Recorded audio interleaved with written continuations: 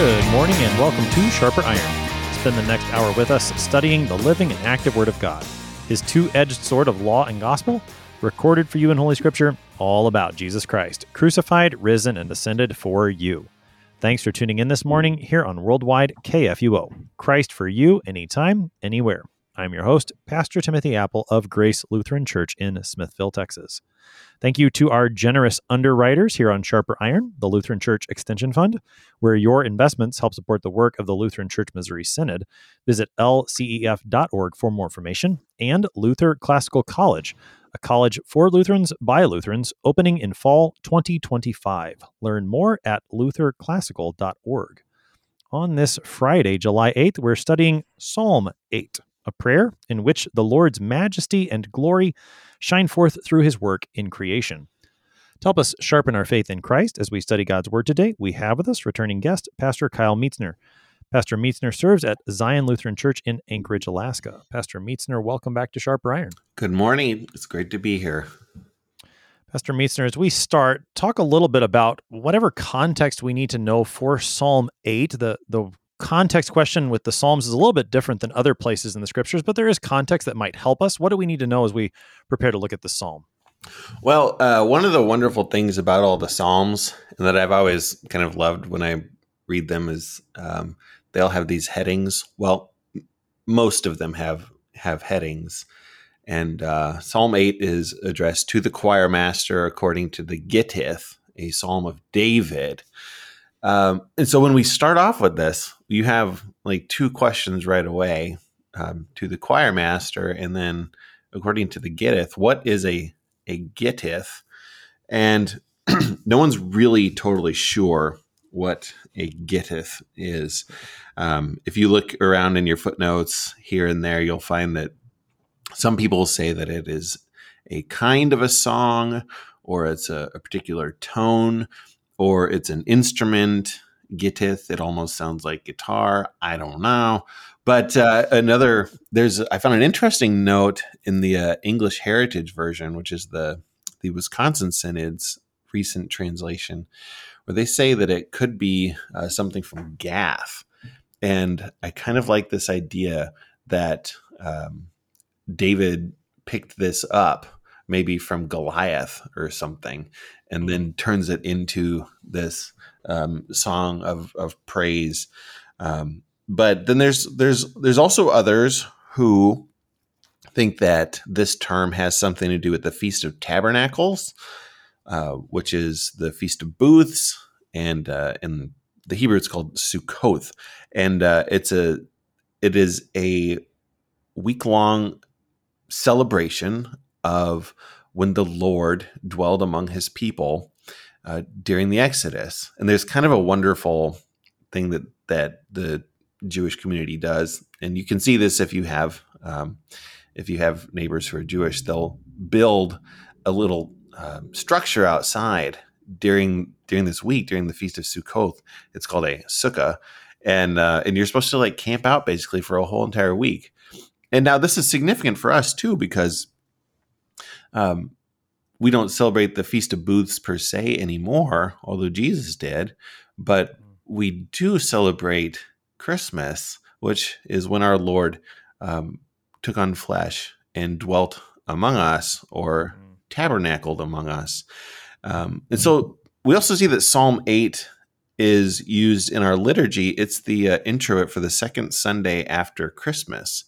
So there is this idea that the Lord, even though he is majestic and above all the earth, he does not forsake us, but instead he becomes incarnate and dwells among us, tabernacles among us, so to say. And so it's just this wonderful psalm that we have today. And we remember particularly our Lord's incarnation and his birth on Christmas, and that's around when this gets used in the church. So, and again, all the scholars say, which is a good way of saying we don't really know, but they don't really know exactly what the Gittith means, but it comes up enough that we have a couple good guesses, and sure. yeah.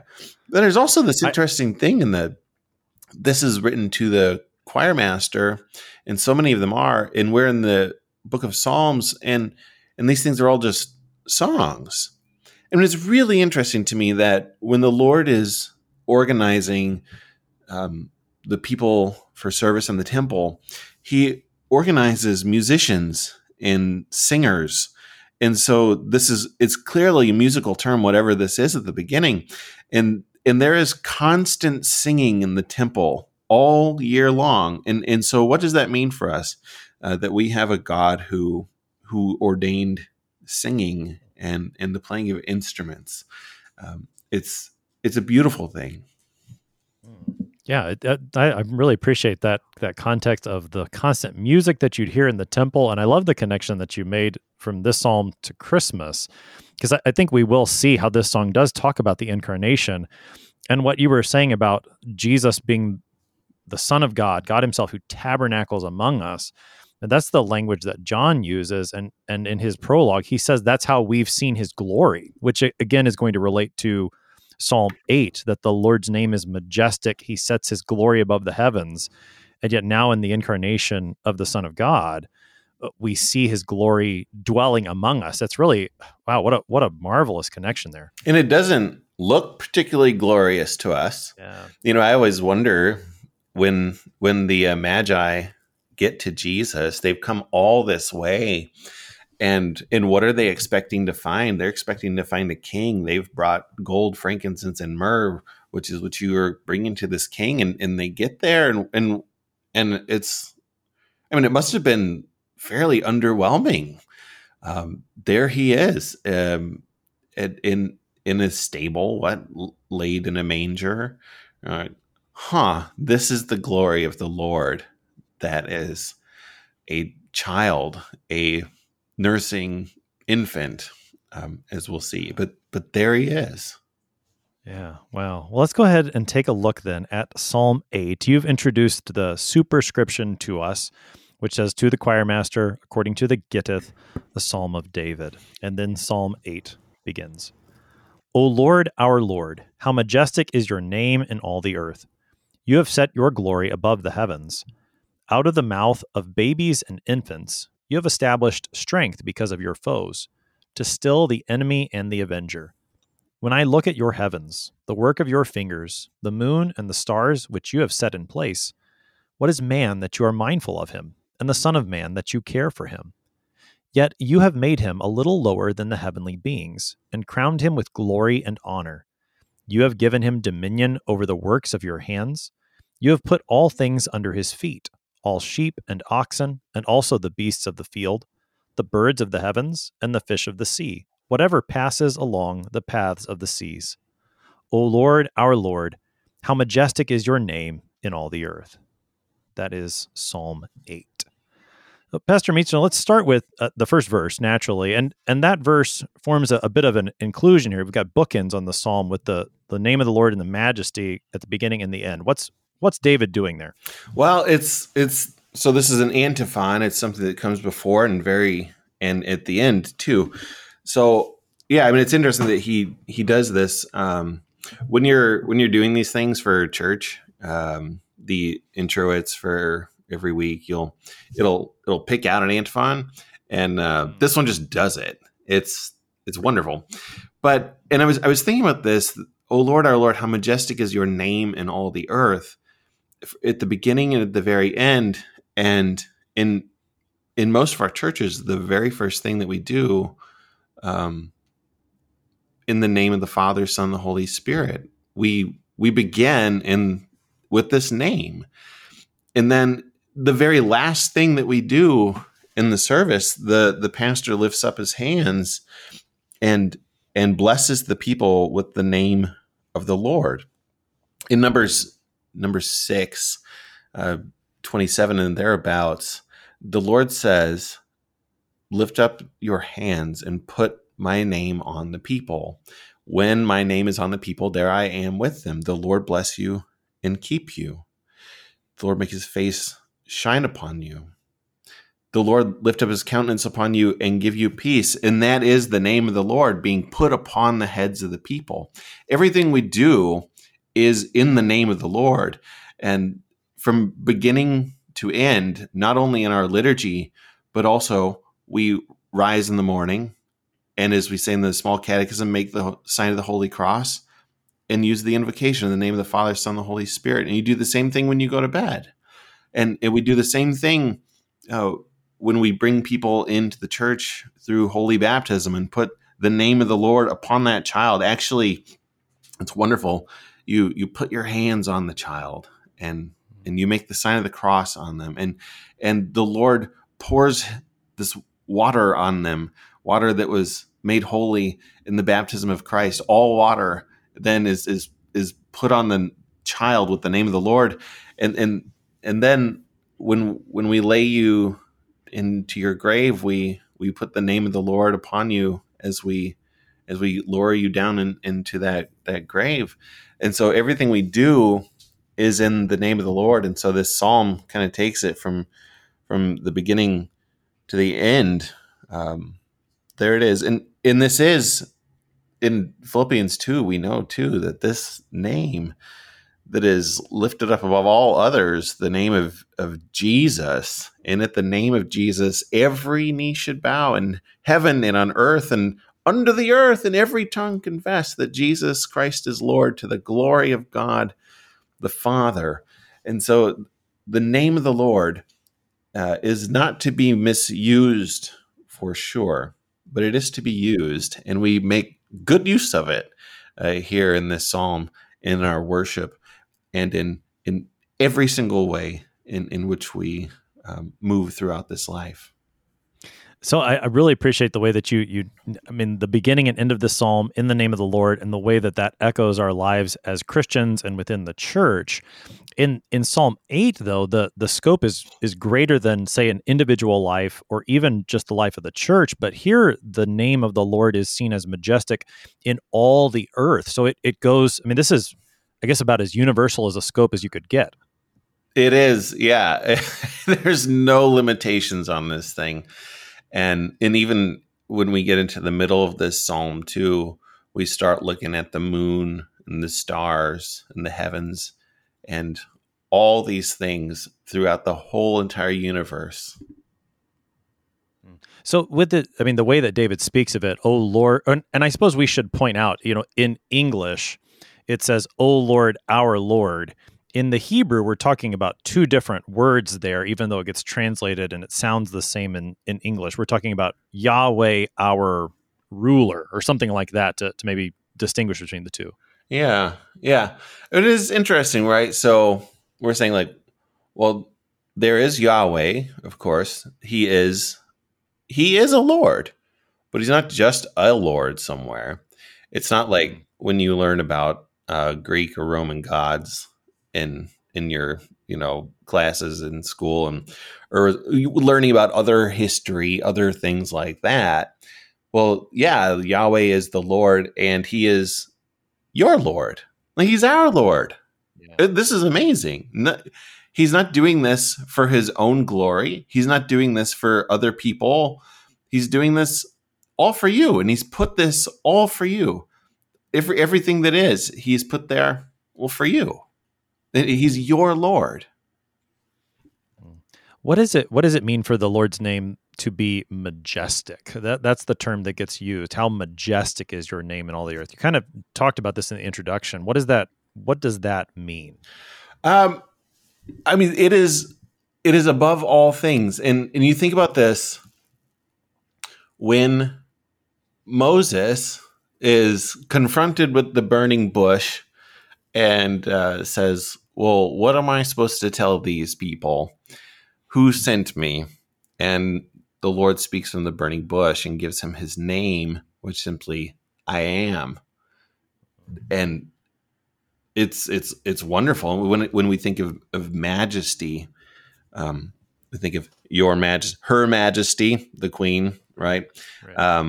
They have this kind of dominion over all things, that they have authority over all things. And in the Lord's name, he has authority over all the earth. That's good news, especially for you who have been marked with the name of the Lord.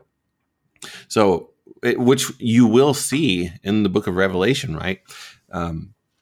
God's people there are marked with the name of the Lord upon their foreheads. Everyone knows about the mark of the beast, but people forget that, oh, you have actually been marked with the name of the Lord, whose name is majestic in all the earth. Again, that's good news for you. He's your Lord, and there is his name, and he is ruling over all things. Now the psalm continues, and again, this is entirely a prayer. It's all addressed to the Lord, to you, O Lord. You, O Lord, have set your glory above the heavens. So, and we're going to see this, I think, throughout the psalm. There's this heavenly view that also gets contrasted and compared to what we see on earth. So you've got the glory of the Lord above the heavens, but then the mouths of babes and infants are doing something as well. Take us into the psalm. Yeah, it's just wonderful. It's interesting. I hadn't quite noticed that. It's almost like if you've read St. Augustine's Confessions, which everyone should. It's a wonderful work. It's the world's first autobiography.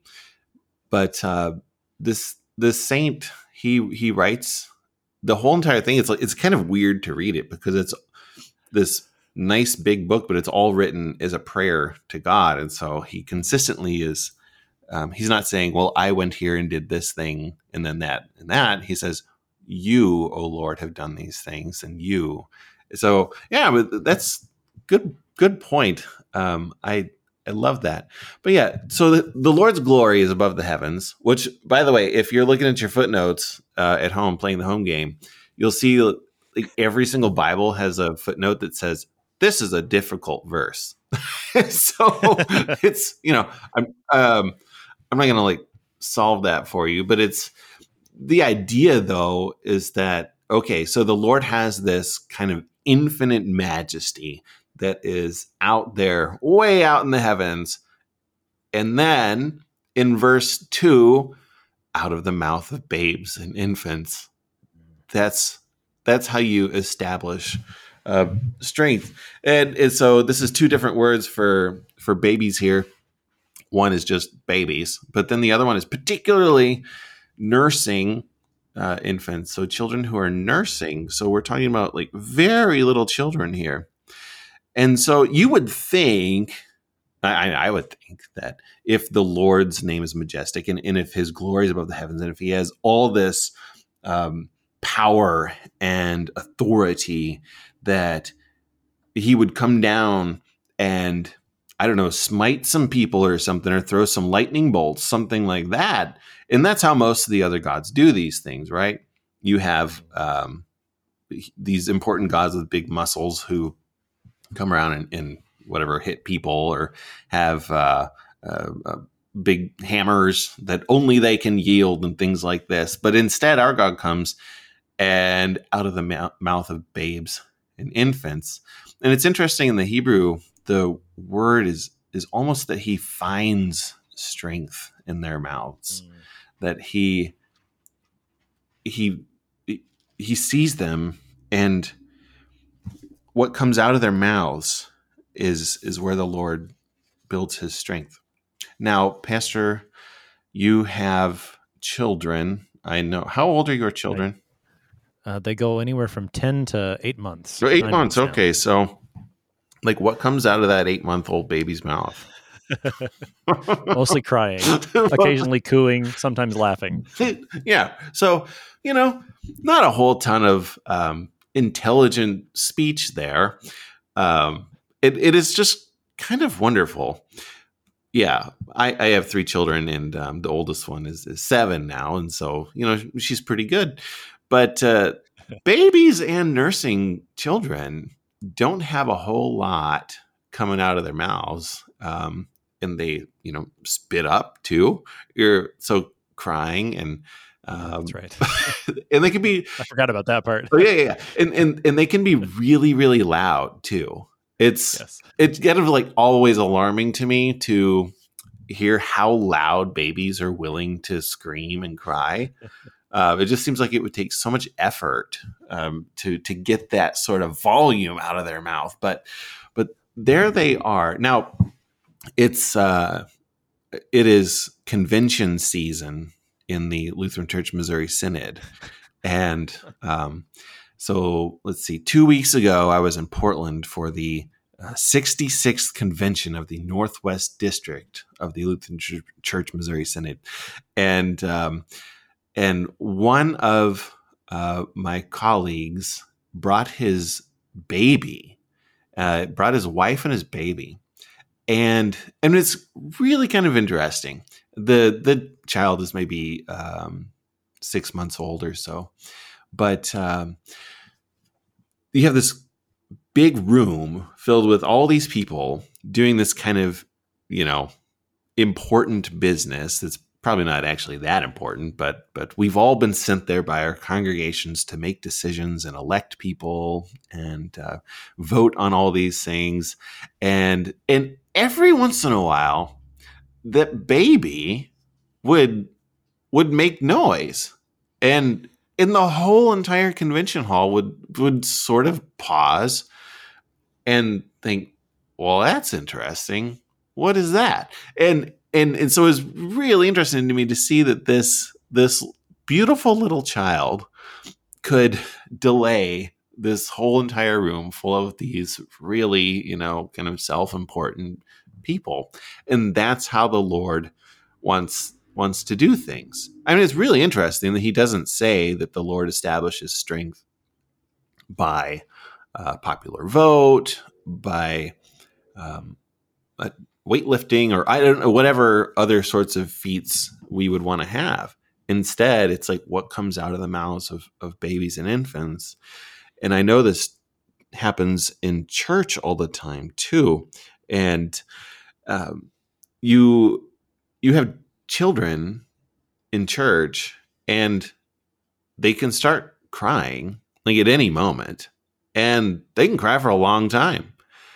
And it doesn't bother me, but me neither. It's kind of interesting that, sometimes if I'm in the middle of a sermon and a kid starts screaming, like, I'll wait. It's fine. I don't need to, I got all day long, we can wait for this child. And, I tell you, so another colleague of mine up here in Alaska, he has a baby that was born on Palm Sunday, and that's appropriate. I know, isn't it wonderful?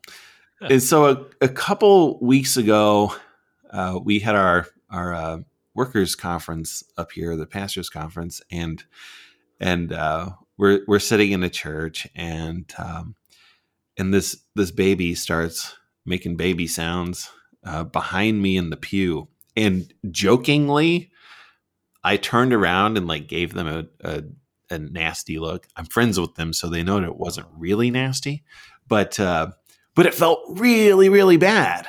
I was like, oh, that was supposed to be a joke, but it felt like the worst thing in the world to me. So if you are doing things in the church that don't allow for the interruption of babes and infants nursing children, you're probably not doing the right things. But yeah, it is particularly for a baby that was born on Palm Sunday, because there were some people who got upset with what babies and children were doing on Palm Sunday, and Jesus quoted this verse at them. So yeah. In Matthew 21, after Jesus rides in the crowds of people are shouting, Hosanna, Hosanna in the highest. Blessed is he who comes in the name of the Lord. Save us, Lord. And then, it's really kind of cool. If you sing these things, then your children will pick up on them. So a little bit later, it looks like it's after the cleansing of the temple. To me, it looks like everyone just kind of follows him to the temple. And then he casts out the money changers, and all the children are in the temple shouting Hosanna. And so, yeah, when you do things like, say, pray the Lord's Prayer, your children will learn these things. This is good. When you do things like go to the rail to receive the Lord's Supper, your children will see that and they'll say, I want that. The children are there, and we we dare not do things that would corrupt them. Jesus has harsh words for that too. But the Pharisees are complaining that the children are running around in the temple and shouting, Hosanna, Lord have mercy. And so that is one of the things that they tell Jesus. They're like, hey, all these kids, we cannot have this. And Jesus says, hey, have you not read that out of the mouths of infants and nursing babies, the Lord has established or prepared praise? Huh. And he talks about this too, doesn't he? He says, unless you receive the kingdom of God like a little child, you will not enter it.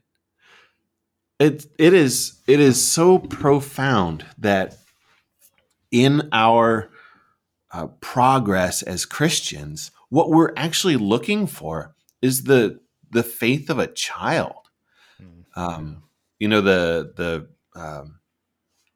first Sunday after Easter is called Quasimodo Genitai, as newborn infants, and here we are. Like, it's kind of like, don't think too highly of yourself too. That's, I mean, the Bible never teaches us to call ourselves adults of God. No, we're always children of God, and that, I mean, that's the beautiful reality in Matthew 21 and here in Psalm 8. We're going to keep talking about that on the other side of the break. You're listening to Sharper Iron here on KFUO. We're talking Psalm 8 with Pastor Kyle Mietzner. We'll be right back. Please stick around.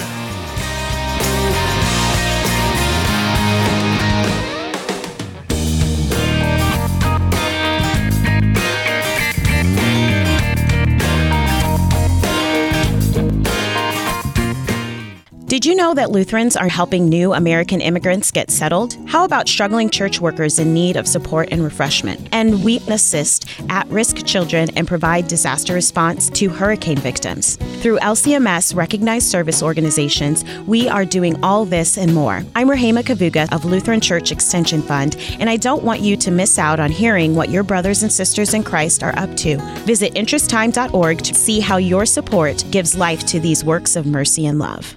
What do you think of when you hear the word college? Expensive? Liberal? Woke?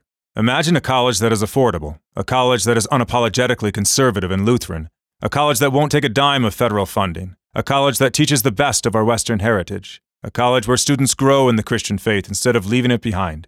This is Luther Classical College, a college by Lutherans and for Lutherans. Visit our website, lutherclassical.org, subscribe, become a patron, and join the thousands who are making Luther Classical College a reality.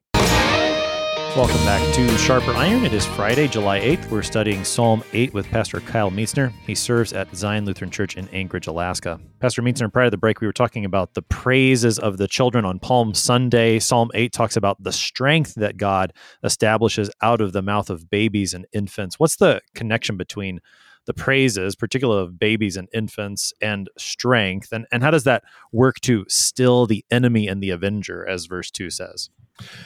So it's interesting when we baptize anyone in the church, and we go through these questions. Do you renounce the devil? And we ask essentially, do you believe the creed? And we have the congregation respond in place of a child who cannot talk yet. But it's really kind of profound, though, that we do that, because the rest of the world looks at this and says, this is completely foolish. You can't ask a baby that. You can't ask a baby anything, can you? So what is it that this child is praising and believing? But this is how the Lord does these things. And then at the end of this verse, in the ESV, it says to still the enemy and the avenger. And the Hebrew is interesting. The word is Sabbath, and in the Greek it's much clearer. In the Septuagint, it just says to destroy the enemy and the avenger. But how is the Lord destroying them? Well, He is bringing them to a complete rest. And again, it's this same word for Sabbath. all over the place, and that he quiets the enemy and the avenger, destroying them. Again, not out of at the end of a sword or something like that, although that will come elsewhere. But he is providing Sabbath. Just look at a baby,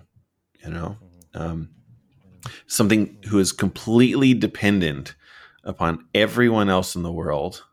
A baby who is dependent on its mother, and there you go. This is faith, Yeah. Now, as the psalm continues into verses 3 and 4, again, we have David looking skyward. He's looking at the heavens, even the moon and the stars, but then he considers the place of humankind in this. How do verses 3 and 4 work in the prayer? Well, yeah, so we're kind of like going back and forth, right? We're trying to figure out our place. And I think maybe that's the theme of this whole entire psalm. What is our place? Where does man belong? Are we way up with the Lord, or are we way down on the earth? And so you can kind of have this when you go out into the parts of the world that still get dark, and you look up and you start to think and you wonder. You're looking at the expanse of the universe, and I don't know if this happens to you, but sometimes it's just very difficult for me to really understand how big the universe is, and apparently it's still expanding. I do not understand these sorts of things. I think they're endlessly interesting, but I do not understand at all the massiveness of the whole entire world, the cosmos, the universe. And there I am left to think when I am out there. Even, in Anchorage, I can see the Chugach Mountains, they're just beautiful and wonderful and huge. And when I look up at the sky, at the stars, or when I look to the mountains, or when I look to the sea, things like this, you just think like, the Lord has set all these things in place. And who am I? What, that he remembers me? In verse 4, this is the word that, what is man that you are mindful of him? What is man that you remember him? And you kind of start to think about this too. On the cross, the thief says, Jesus, remember me when you come into your kingdom. Because what we would think is that he would ascend into glory, that he would get too important for us, that he would go off and do other important, mighty and wonderful things, and that we'd be left behind and he'd forget us. But there he is. Oh, what is man that you remember him? And the Son of Man that you take care of him, that you visit him. And again, it kind of goes back to that theme that I had in the beginning with the tabernacling, with dwelling among. So again, that Hebrew word is for that you visit him. It's kind of cool. He comes to visit us and to live among us in Jesus Christ. So what is man that he remembers us? It's a wonderful question. Yeah, it really is. And I love the way that David places that question within the context of who the Lord is and the Lord's action. I mean, I suppose, like, what is man? That's been a question that's been asked by any number of groups of people across the centuries throughout history. David makes sure we consider that question within the context of who the Lord is and what he's done. And as you're saying, as Christians, we have to consider it in light of who God is in his incarnation, especially. Yes. So it's interesting in verse 4, they use two different words for man. The first word is Enosh, which is so much less common word for man. But then the Son of Man, then that is the son of Adam, basically. And I don't know, maybe to like particularly say what is the son of Adam that you care for him. It's like, well, Adam is our father. And it's not only are we pretty insignificant and small when you consider the scale of the universe, we're also the son of Adam, which, I mean, the son of the ones who caused the fall of all humanity. By any right, we should just be ants that are stepped on and destroyed, but we're not. Right. And so as David continues this prayer in verse 5, he talks about what is man, the Son of Man, that the Lord remembers and visits him. And he says that you, O Lord, you have made him a little lower than the heavenly beings and crowned him with glory and honor. And then we get into this idea of that launches David into the idea of the dominion that God has given. What is David saying in verse 5?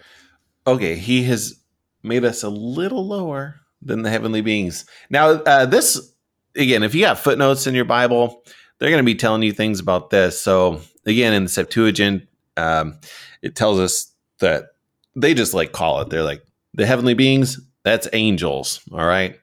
But then in the Hebrew, though, it's to me, it just looks like it says like from God. It doesn't even say heavenly. It's actually Elohim. So it's this interesting thing there that, I mean, either way, the point is still sort of the same, that the Lord has made us lower either than himself or the angels. But it's not like he just like says, all right, you got a lower rank. Instead, he crowns us with glory and honor. And we know even that the angels, the heavenly beings, they're very interested in us, and they're almost jealous of us. Okay, because we're the ones who receive the Lord's salvation. He becomes one of us, and they serve us. So, yeah, we are not denigrated by the fact that we are these created beings who are not angels, who are not God. It's also very, very important for us to remember that man is not God. So in verse 4, we're like, well, what is man? Hey, you need to remember man is not God, though you are crowned with glory and honor. Right. This psalm is very clear as to the line of demarcation. There is the creator, and then there is everything he has created. And, and you and I, we fall into the second category. Yeah, and that's a good thing, right?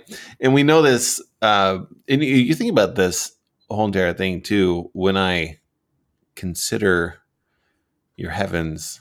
You know, some translations say handiwork. I like that. It sounds like knitting or something like that, but this is kind of like how Romans 1 talks about everything, right?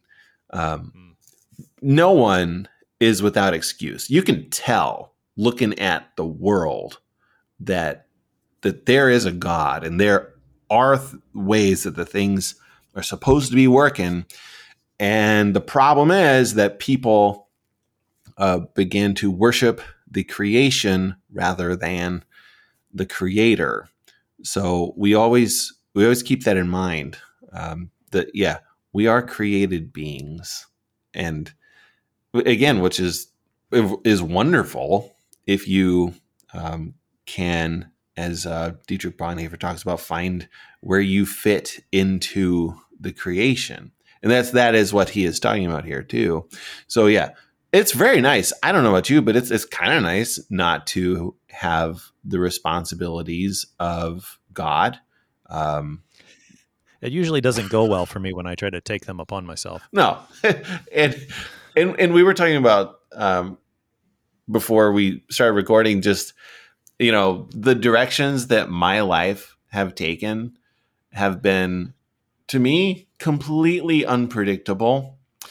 And even my day-to-day activities are just seem to be kind of out of my hands. And that's fine because it's way better than anything that I could have written for myself. If I would have charted out my life, when I graduated high school or whatever, it would not be as wonderful as it has come to be. I should be totally fine with the Lord running my life. That just, it's a great thing. Yeah. It's like, well, he's God, I'm not. But what has he given me to do? And this is the whole rest of the psalm. Well, he's given us. Right, so, go ahead. Well, in verse 6, I was just going to move you there. In verse 6, then it talks about that God has given humanity dominion and put all things under his feet. So what does that mean for the place of humankind within creation? This is the blessing that is given to Adam and Eve in the garden. There are a couple of things that persist from the garden. There's a lot that we lost, isn't there? But there are some things that we still have. We have been given dominion over the works that the Lord has created, and he's put all things under his feet. But we're actually given to care for all the things that the Lord has given to us. One of the first things that Adam does in the garden is just names everything. Like, that's wonderful. And that's part of what we do, right? As we continue to expand and explore throughout things, we name everything. And it's pretty cool that's one of the ways that we exercise dominion over all these things. And it sounds like a bad word or something, but it's just like he put us in charge of all the stuff, and it's been given to us to care for.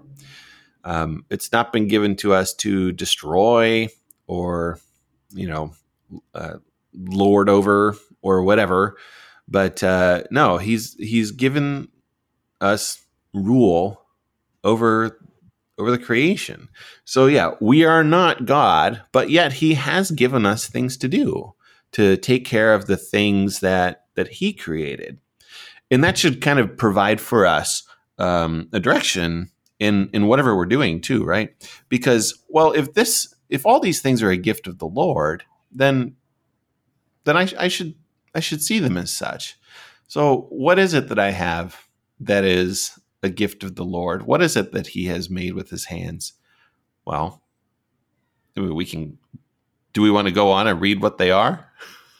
Sure, go ahead. So you're in verses, let's see, 7 and 8, yes. You list sheep and oxen, the beasts of the field, the birds of the heavens, the fish of the sea, and then everything else in the water too.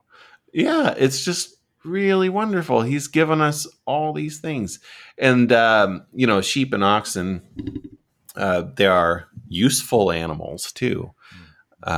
They help us with things. They clothe us. They give us food. They help us work the land by the sweat of our brow.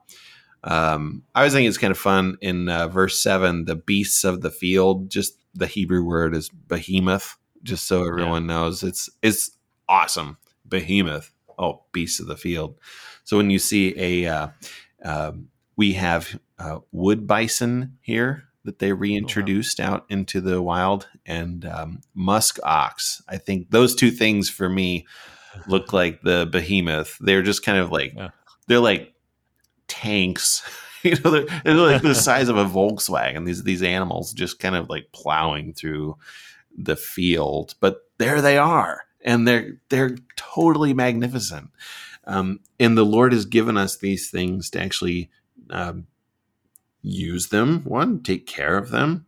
But then also in verse 8, well, the birds of the heavens, fish of the sea, and then all the other things in the sea too. You're like, so even the things that we don't use, things that have no utility to us, are still gifts of the Lord. Now I am, I'm someone who wants to be a birder, but I don't have the patience for it, I guess. But I know all these people who like here in Alaska, we have there's people who go out and count the hawk migration, which I didn't even know that hawks migrate, but they do. And it is really kind of wonderful just to look at all of these creations that are just surrounding us in this beautiful world. And what does it mean that we've been given to care for them? So the people that go out and count the hawk migration, like they're kind of doing what the Lord has given them to do, keeping track of these things. And I always hear there's some like time of the year where you're supposed to count all the birds in your yard and report it to like Cornell or something. And that's kind of doing what the Lord has given us to do. And to me too, it seems that you don't need to have crazy lofty goals for your life, okay? Because we're talking about a Lord who establishes strength, who finds strength in the mouth of babies and nursing infants. And so, hey, if you go out and count some birds, that's enough. And if you go out and go fishing, that's enough. You're not God, and you don't have to be. So, just look around at the creation and give thanks for all of it, that the Lord has placed you in a place that you can even appreciate all of this and give thanks for all the things that the Lord has given to us. It's all a little St. Francis-y, isn't it? I appreciate you saying about, even just counting the birds in your yard, because as you mentioned earlier, if you're in a place where you still can see the night sky, not every place is as Anchorage, Alaska, which I'm guessing you can see as many stars as Abraham could, maybe not quite, but close to it. Not every place has that, but even to see those glimpses just in more urban areas, like this is a part of what God has given you. I do want to, before we get too far, we got about 7 minutes here, Pastor Meester. I want to make sure we talk a little bit about this because we've mentioned it at various times, the incarnation of our Lord and how this psalm, we're talking about things like, humanity has dominion and God has placed all things under humanity's feet. Well, sometimes we don't do a very good job with that role that God has given. That language of things being put under Jesus' feet is throughout the New Testament as well. How does the incarnation of the Lord fit into this psalm? Yeah, so it's interesting I think in the Gospel of Mark, when Jesus goes out into the wilderness after his baptism, it just says that he was with the beasts. And maybe there's something to that the second Adam is reestablishing Eden on earth. This is, by the way, my best explanation for why people have pets in their house, animals that don't really do anything for us, other than like they're cute sometimes, but they don't, your house cat is not doing the work that an ox was doing in the field. Right. But yeah, everything is put underneath the Lord's feet, and his feet are pierced through as he is nailed to the cross and lifted up. And as he draws all men to himself there, that's what the Lord's feet are doing. That's what we have done to them. And yet, on the third day, they go to take care of him and don't find him in the grave. And he is raised from the dead and literally walks upon the ground with feet that have been nailed through. He is ruling over the whole entire universe in a way that is changed from before Good Friday. Death is overturned, and the death that we were all looking for, that the only thing that we could reasonably expect to happen, has been reversed, and he has brought life into the world, and that's how he rules now, by bringing life through his death and through his resurrection. These things that are given to you when the name of the Lord is placed upon you in holy baptism, when you are forgiven in the name of the Lord, when we are celebrating this great thing that has been done for us in the Lord's Supper. It's all, this is how he's ruling. I mean, I don't know about you, but I kind of want to go outside and just see this world that has been given back to me now, and and I don't know, wear my crown of glory and honor for a little bit. It kind of feels wonderful, and that's okay. This stuff should feel wonderful from time to time. We don't have to go around and feel sad all the time, because the Lord is raised from the dead and has brought life and immortality to light. Right. This psalm again is a psalm of praise to the Lord through and through for what he has done. Again, as the psalm closes, how majestic is your name in all the earth. As we see these things, and as the Lord puts us into this story, as you were saying, and we find our place within his creation, it's a cause for praise to his name. And particularly when we see Jesus and what he's done. The writer of Hebrews quotes a couple of these verses from Psalm 8 and chapter 2, and he makes the point, we don't always see how things are in subjection to him now, but we do see Jesus, and that makes the difference. To see, again, that the Lord, the one whose name is majestic in all the earth and whose glory is above the heavens, he's become one of us. And now, as our brother, is seated at the right hand of God, ruling and reigning over all things. And that does provide quite a bit of comfort and joy for us as we, live in this role that God has given us still today. We have about 2 minutes here to close things out, Pastor Meissner. Yeah, I mean, it is. It's absolutely wonderful. I wondered too.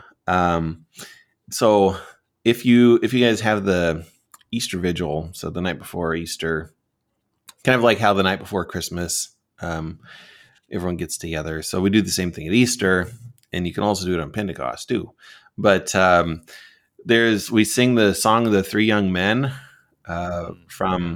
which is the song that Shadrach, Meshach, and Abednego sing in the fiery furnace.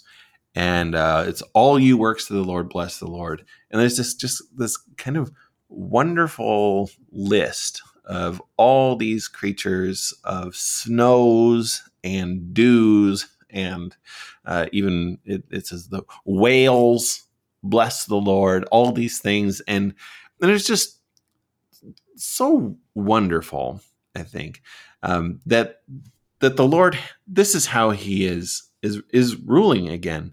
And yes, his glory is set above the heavens, and he establishes strength out of the mouths of babes and nursing infants. And yet, this is all here for us. And the whole entire universe, the whole entire world, that he has created this and given it to us, that he is not seeking to destroy all of it, but even in his incarnation, he takes on all of the things that this world is. He takes on all the things that we are. And we're not destined for doom and destruction. We are destined for life and salvation evermore.